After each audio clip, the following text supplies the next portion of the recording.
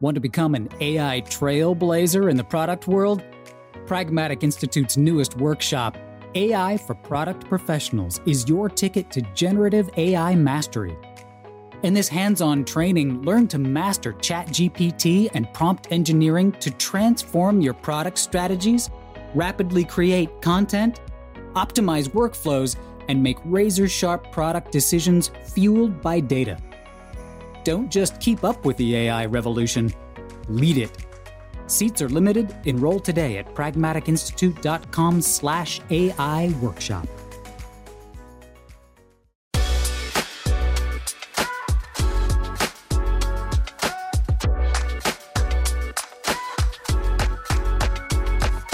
Hello, and welcome to the Pragmatic Product Chat series, where we tackle the biggest challenges facing today's product management, product marketing, and other market and data-driven professionals with some of the best minds in the industry. I'm Rebecca Caligeris at Pragmatic Institute and your host for this episode. Today, I'm excited to welcome a new voice to our podcast, Sarah Safari of Influencer Nexus. Welcome, Sarah. Thanks so much for having me. So as you well know, right, influencer marketing is a $21 billion industry, right? People are seeing sort of an ROI around 5.2, which is crazy, right? For every dollar you spend, you're going to earn $5.20. So there's a lot of opportunities. I think there's a lot of companies. It's been big for a while in B2C. It's stretching into B2B. And I think there's lots of opportunities, but there's also some pitfalls that I know that you've seen a lot. So that's what we're going to dive in today. But first, Sarah, I always like to start with sort of everyone's origin story, right? Tell me a little bit about you, who you are, where you come, how you got into influencer marketing, and why you're so passionate about it. Sure. So name is Sarah Safari. I've been actually my background is a lot in fitness industry. So I started originally as opening a gym. I had very, very strict parents. My parents were like, you're going to go be a doctor, a lawyer, engineer. Those were my three options. I'm sure you've heard this story before. And that's all I knew. So I was going to school. I was doing that. I ended up getting a health science degree. I had applied to go to some kind of physical therapy school. I hadn't gotten in. I felt super depressed at the time. I went away for a month to South America, and we met a couple there, me and my best friend. They were like, oh my God, we're working remote. Then we're going on this super cool excursion. And I was like, wait, you get to work abroad and then you get to, go do this cool stuff. It doesn't matter where you are. And so it was like the first time that I had opened up my eyes to like this new possibility of being able to work remotely. So sure enough, I went home and I was like, how do I, build this whole thing online? The only thing that I was super good at the time outside of what I was doing in school was fitness. So I was like, okay, I'm going to take this fitness thing online, hired a bunch of coaches, moved out of my parents' house, opened a gym, and quit my job all at the same time. So I did that all within a 2-week period. I opened the gym. That did super well. I didn't want to open a gym because I wanted to go online, but I was listening to what this coach had told me to do. Eventually, I ended up shutting it down because it's not what I wanted to do. I tried the whole thing online, struggled for a couple of years, ended up figuring it out. Had a lot of people in my industry asking, how are you doing this thing?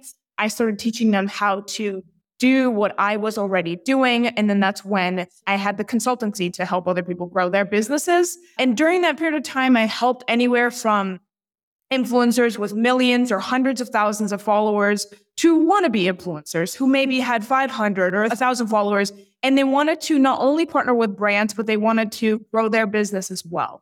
So I helped them for about 4.5 years, grow their business, build relationships with brands. So I was on the other side of the table. Mm-hmm. And so when Influencer Nexus was born, I was kind of in a unique position where I had been spending around half a decade helping influencers grow their businesses, build relationship with brands. And that's why I got on the other side of the table, because I started noticing some of the issues that were going on with brands and inconsistencies and where that gap really needed to be bridged. And so that's where Influencer Nexus was born. I kind of dove into helping brands partner with influencers, which is the other side. One of the things I love about that is just like you had a very clear vision of what your lifestyle needed and wanted to be. And so you built a world, and not like overnight. I mean, you did some of that really quick, but it took some time to build the foundation through here. And I think that's, first of all, just kudos. Good for you. Living your truth. Love that. But when we talk about influencer marketing, so a lot of people listening are like very, very, they understand marketing in maybe, I don't want to say traditional sense of the world, but again, a lot of B2B listeners. So just explore a little bit about influencer marketing for me and how it's different than some of the other traditionals and maybe how it's the same. Yeah. So influencer marketing is the easiest way to understand it is word of mouth at scale. So if we think about it on a micro level, an influencer is someone who shows up daily to a very particular audience. The smaller the audience, the more niche it becomes. And the audience knows everything about them. They know what they eat in the morning. They know what they do in the afternoon. They know their workout schedule. They know their favorite coffee. They know their favorite coffee place. They know how they dress. They know their outfits of the day, everything from A to Z. And so they become an influence to that niche audience. And the people who follow them truly feel like they know that person. And so when we talk about influencer marketing, it's brands partnering with these influencers who already have a very loyal following and then building that relationship to promote their product if it's a fit both ways. And then you do that at scale. So the way that it's different than other kinds of advertising, for example, let's talk about just basic paid advertising. There's a very, very low trust level there, and it's substantially gone down throughout the course of the years. And the ROI has gone down as well, and it's gotten more expensive. People are blocking ads more often. All these things are starting to happen because there's a very, very low trust level and conversions are low. Whereas with influencer marketing, the trust is already there. And you can use things like paid ads, but specifically to influencer marketing to bolster reach of a campaign that's already done really well. Yeah, and I think it's that high level of trust that the influencer has with your market that you want to, as a business, want to attach is what makes it so attractive. Yeah. And why it's really, really important that you find the right fit for both sides, right? I mean, an influencer suddenly like promoting a product that doesn't really fit or that isn't good, it's going to take all that credibility that they've built and just blow it up, right? Yeah. So that's the whole thing is like, so we have a show called Behind the Scenes with Influencers. And so we interview influencers themselves on their side of the relationship with the brand. And oftentimes I'll have influencers that will literally tell me inside of the interview, I'm having all of these brands reach out to me to promote their vacuum product or this like crazy thing. And they're like only a niche fitness influencer. And so they want them to promote something that's completely out of their industry. And the thing is that it's not just a lose for the influencer, it's a lose for the brand as well. Because the influencer loses credibility and the brand gets no ROI, no reach, no engagement because they're reaching out to the wrong person. I don't care if you have the best creative in the world. I don't care if you have the best concepts in the world. But if you're reaching out screaming, at the top of your lungs to the wrong audience, it's not going to get any results. So it ends up being a lose-lose situation. Absolutely. And I think, and you and I have talked about this, I think most of us think just naturally about influencer marketing is very B2C, right? Lifestyle companies reaching out to new consumers. And I think that we see more and more, and I think we'll continue to see more and more B2B, right? If we think about just in general, the trends that B2C starts that then just become expected in B2B, right? I mean, from everything from UX to different levels of marketing, right? It is often B2C that brings B2B. And I think it's then an opportunity for B2B companies to get in now and not wait where, that's the other thing is like we have more niche products. There's a limited number of people here who may be a good fit and you want to make sure you're the one who gets there. Yeah. And just like anything in B2C versus B2B, B2B influencer marketing works actually potently well. It's just like any other product or the way that B2B works is that it's a longer life cycle. Right. So whereas if it's B2C, you'll have influencers, millennial, Gen Z, who at many times will, I'll pay you X amount for Y level of exposure, for Y level of posts. B2B, while it can include some kind of monetary return, is a lot more based on long-term relationship building. So if a B2B brand right now is looking, okay, well, how can this seems like a B2C tool right now. How can I start using this in B2B? Start building relationships with influencers in that field, right? So think of the Twitters of the world, think of the LinkedIn of the world, and start building relationships with the influencers on that platform where your ideal client exists and start seeing where you can have a trade-off where they can promote your product in some way for some sort of differing exchange. So yeah, let's keep going a little bit there. So when you're out there, you're looking at where your audience is, the people who are already talking to them. What other criteria would you suggest people look at in finding if there is an influencer and what's the right influencer? Yeah, so selection process of finding the right influencer for your brand, correct? Yes. Yeah, so you and I briefly talked about this. So one of the biggest issues going on right now that I've really noticed is the high prevalence of influencer fraud. And the reason for that is many people or brands who use influencer marketing as a promotion tool are often doing it for branding, for engagement, and for exposure, because bigger brands go for brand exposure because it's a smart thing to do and it's a long-term gain.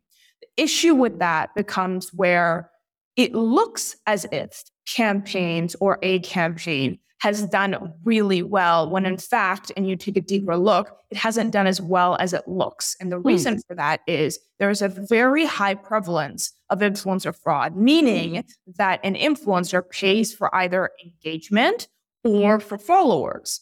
And so it is also really important here to define what influencer fraud really looks like and what a healthy level of a fake following could be. So any influencer who has a open page is going to have a degree of a fake following. My personal Instagram is open. Every day I'll see random fakes come in all the time. Just, you see the profile, they have 0 followers, they have 0 likes, they got some weird photo, you know. So that's going to happen on a daily basis. But the percentage they'll typically say is anywhere between 20 to 25% is like the maximum that one should have before you would consider it a major red flag. So oftentimes I'll see anywhere between 30%, and I've seen all the way up to 90% of fraudulent following being involved in really big and popular brand campaigns. And these are massive agencies running these influence campaigns, and it looks really good because there's tons of traffic going to whatever landing page that they're sending. Engagement looks super high because they're sending bots for engagement. And it looks like the brand campaign, based on the metrics and KPIs that were necessary, is doing extraordinarily well. But then when you look on the back end of the reporting of the past campaigns, of the pattern of the behavior, you start noticing a lot of red flags that determine that the audience that this influencer has is a fake follower. And then the easiest way to be able to determine that is there's a lot of free tools out there, first of all, that you could determine. But even if you don't have a tool, let's say that such thing doesn't exist, you just go onto an influencer's page. You can see very vividly, at least from an engagement perspective, okay, I see post number 3 has 5,000 likes, and then all of a sudden 4 has 200. And then there's 300 comments, and then there's 5. And then the only comments that are like a bunch of emojis versus meaningful connection. So what do we say at the beginning? We said influencers have really strong relationships with their niche audience. The audience feels like they know, like, and trust them.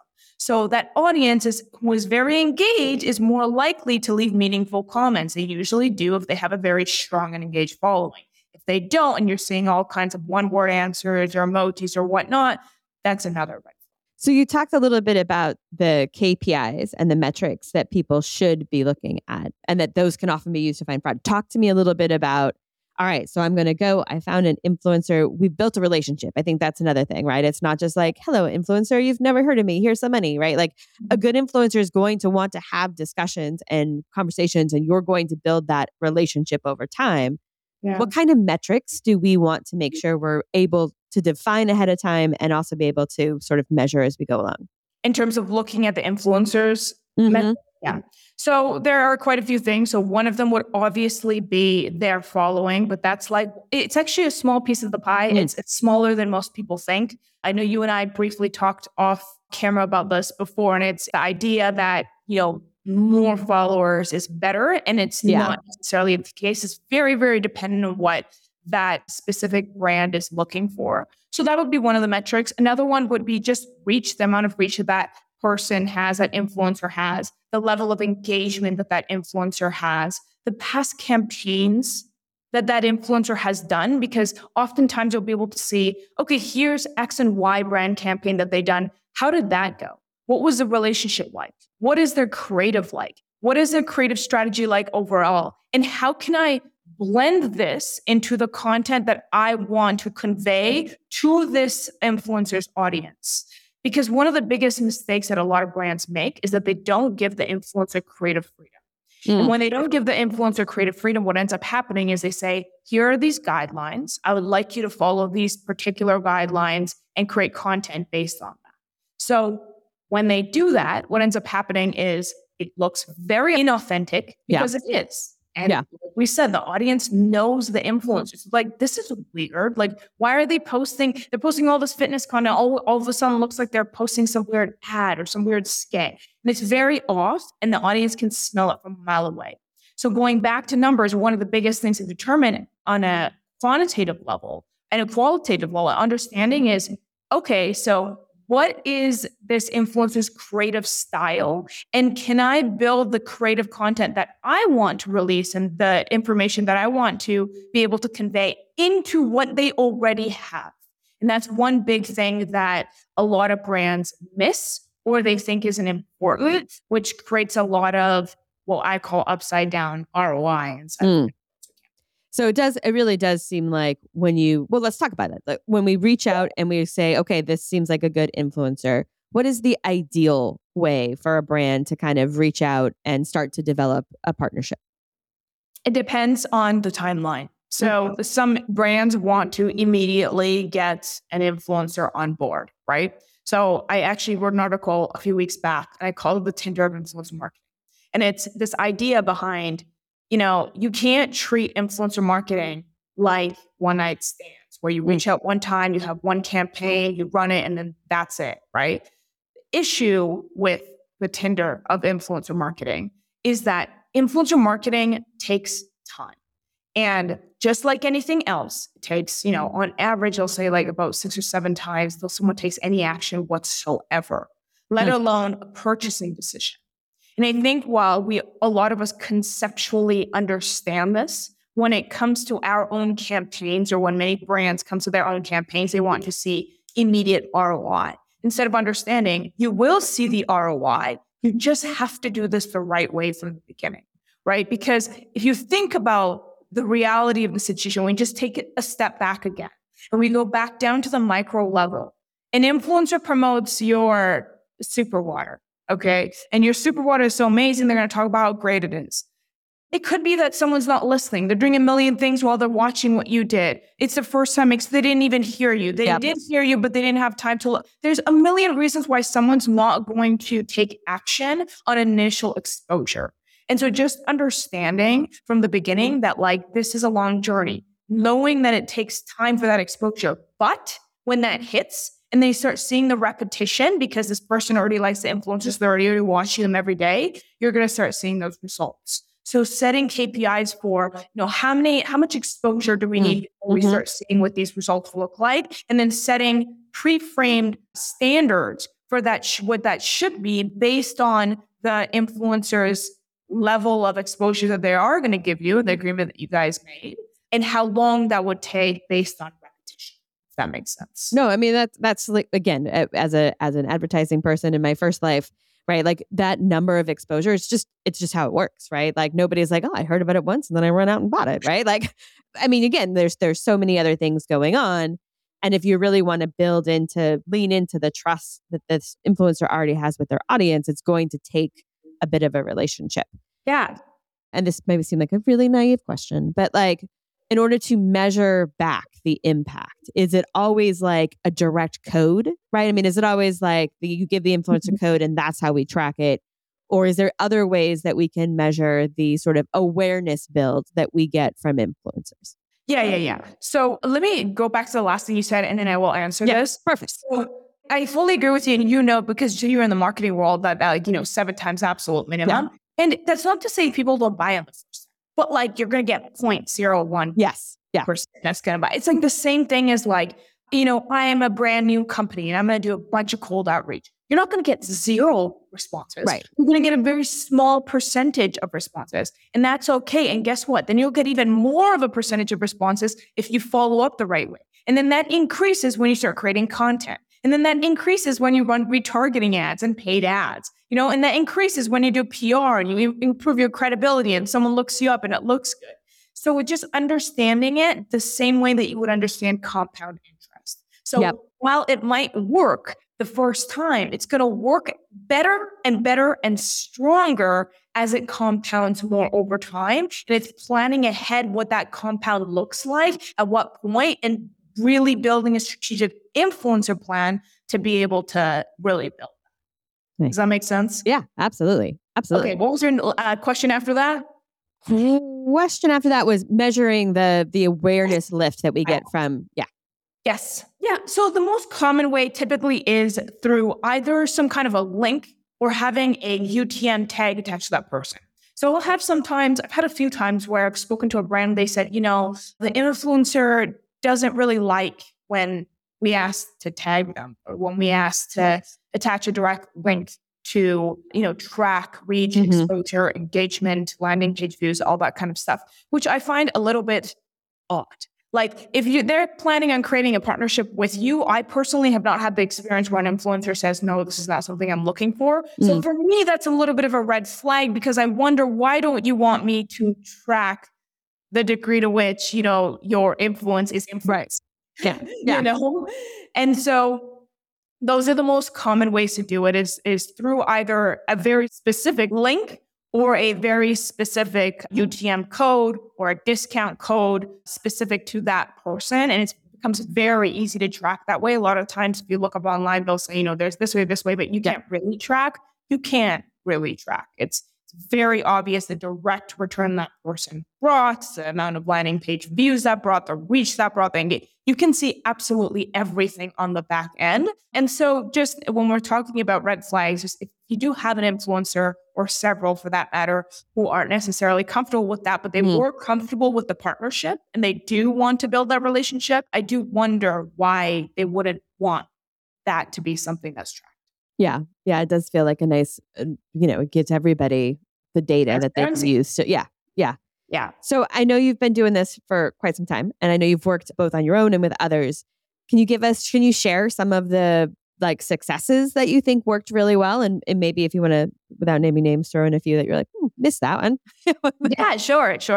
So I worked with one SaaS company they were like a food tracking company. So they track it's like a MyFitnessPal. Most of us know MyFitnessPal. Yep. So it's like a different variation of MyFitnessPal. They had really direct connections with Apple and, tracking of water and all these different things.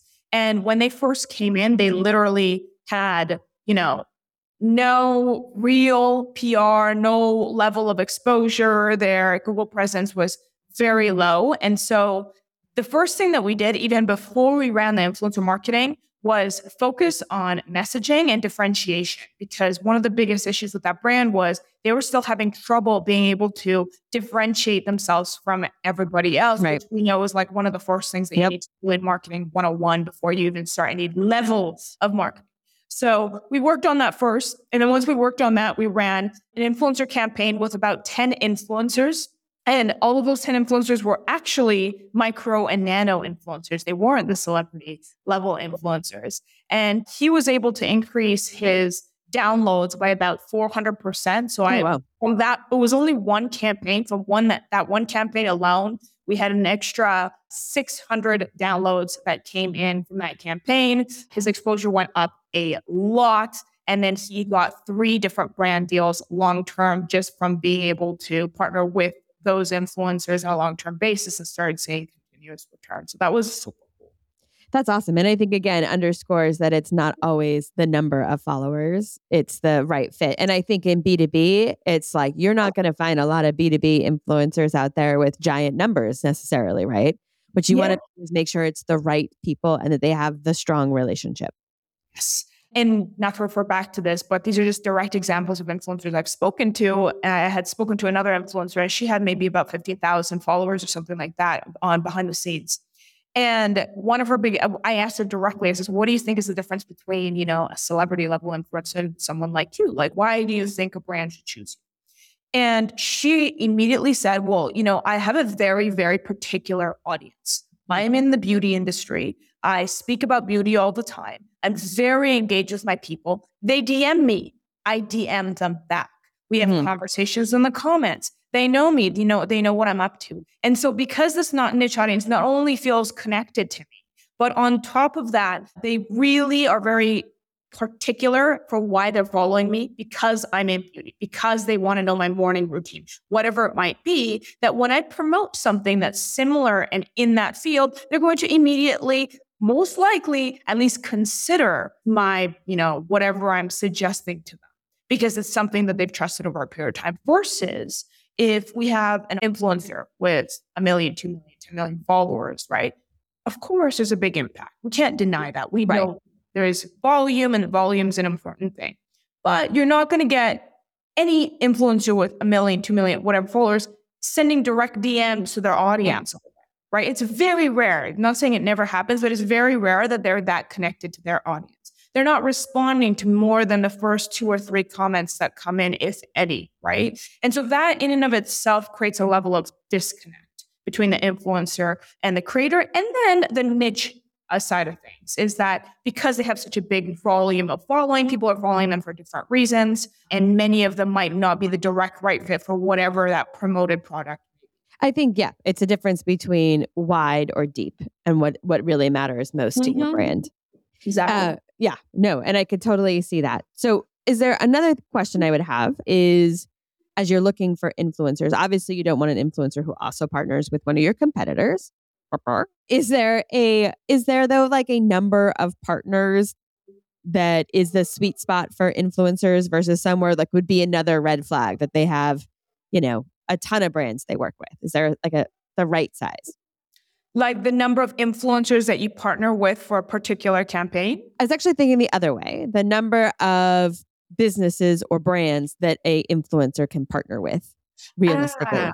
Okay. It just really depends because some brands care about exclusivity and they, get contracting for that. And, they'll say, as long as you work with this brand, we'll give you this salary and do this type of thing. But from my experience in the many brands that I have worked with, the majority of brands are okay with it. They're okay with them having different brand partnerships as long as they're meeting their side of the end with the brand partnership that they do have. And then the other thing is actually sometimes, because you said a particular point, and you said, you obviously don't want to have an influencer that's worked with other competitors. In some ways, it might be okay. It actually might be a benefit. Think about it this way. Let's say I'm an influencer agency. If I want to hire a account manager, for example, I would rather have an account manager that was working for a competitor. Very fair. Who, knows the ins and outs of their processes, their systems, their weaknesses, their strengths, and all of that kind of stuff. And they can bring it back to my organization and say, here's what we're going to work on. Here's what, was weak here. Here's what's not right. And they can actually bring a level of expertise based on that experience. That's very similar when it comes to the influencer side of things. So let's say I had this actual experience where you have, an influencer that worked with a differing app. It's a direct competitor. They almost do the exact same thing. And then they come to yours and they say, here's what didn't work in the campaign. Here's what I didn't like. Here's what the relationship part that didn't work out so well. And here's what did.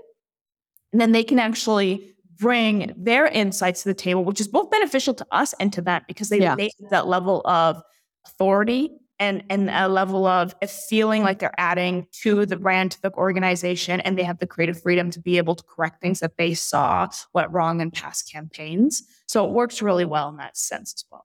Well, and I think that's a great point because also as a follower, right? If you used to drink Pepsi and then you went and drank Coke, right? I mean, like you would be like, wow, like someone has a passion and they've made a different choice. They've made a change. And that can actually seem like, wow, there must be something very much better. Like the doctor that becomes a naturopath or something. Right. He's already a doctor. He saw what general medicine is like, and now he's also a naturopath. He knows both sides of the equation. Yeah, it can be very powerful. Excellent point. All right, we have talked a lot about a lot of different things, and I know that influencer marketing is something lots of people are thinking about. Lots of people do find difficult. I think I was reading one statistic. It was like 78% of brands find it difficult or very difficult, right? So like it's intimidating to those of us who have not been in it for, a long time. So if you were going to have people who are listening kind of do or think differently about 2 different things about influencer marketing based on what we talked about today, what would you want them to focus on? Yeah. So one would be stop focusing on one-time ROI and start focusing on the long game. Stop focusing on the one night stand of Tinder and start focusing on your husband or wife. Start thinking, what do you do to charm them? What do you do to build that relationship? What you do to get laid one time is going to be completely different than what you do to entice a partner to want to be with you long term. What does that look like? What do those efforts look like? And people laugh because I make these relationship analogies all the time. but it's so related. Very true. It's the same thing. So if you can think of that mindset that we've all experienced and then relate that to influencer marketing and how you can make a difference and really actually taking the time to build a relationship long-term so that you can get return on investment tenfold on a long-term basis instead of getting that immediate gratification, that's going to substantially increase your success with influencer marketing. And then the second thing is just learn how to audit an agency. I actually just released an article on this a couple weeks ago, but when I first started in business, I knew nothing about business. Like I said, my degree was in health science. So I knew nothing about business, and I knew nothing about how to hire the consultancy that could help me in the next steps of my business. So I just hired whoever said that they had the promised land. And I just did whatever they said until, $60,000 later, I was like, I need to get better at auditing these companies. And so just start reading and start learning about what are the things that I need to look for before I hire an agency, and what kind of return that's going to bring me, and what questions to ask and what things to ask to see and what transparency looks like before I make that decision. And I think if you do those two things, you're going to see a lot of success in it. Excellent. All right, Sarah, I am definitely smarter for our conversation, so I appreciate that. And I know you do write and talk about this topic a lot. If people want to learn more from you or reach out, what is the best way for them to find your kind of latest thinking on the topic? Sure. They can just go to influencernexus.com, or they can just send me a direct message on LinkedIn. My name, Sarah with an H, and Safari, like you're going on a safari, but with 2 Fs. Excellent. All right. Thank you, Sarah. Really appreciated the time today. Thanks so much for having me. All right. That does it for today's episode. Thank you, everyone, for listening. And don't forget to join us next week when we tackle another great topic designed to help you elevate your product, your company, and your career.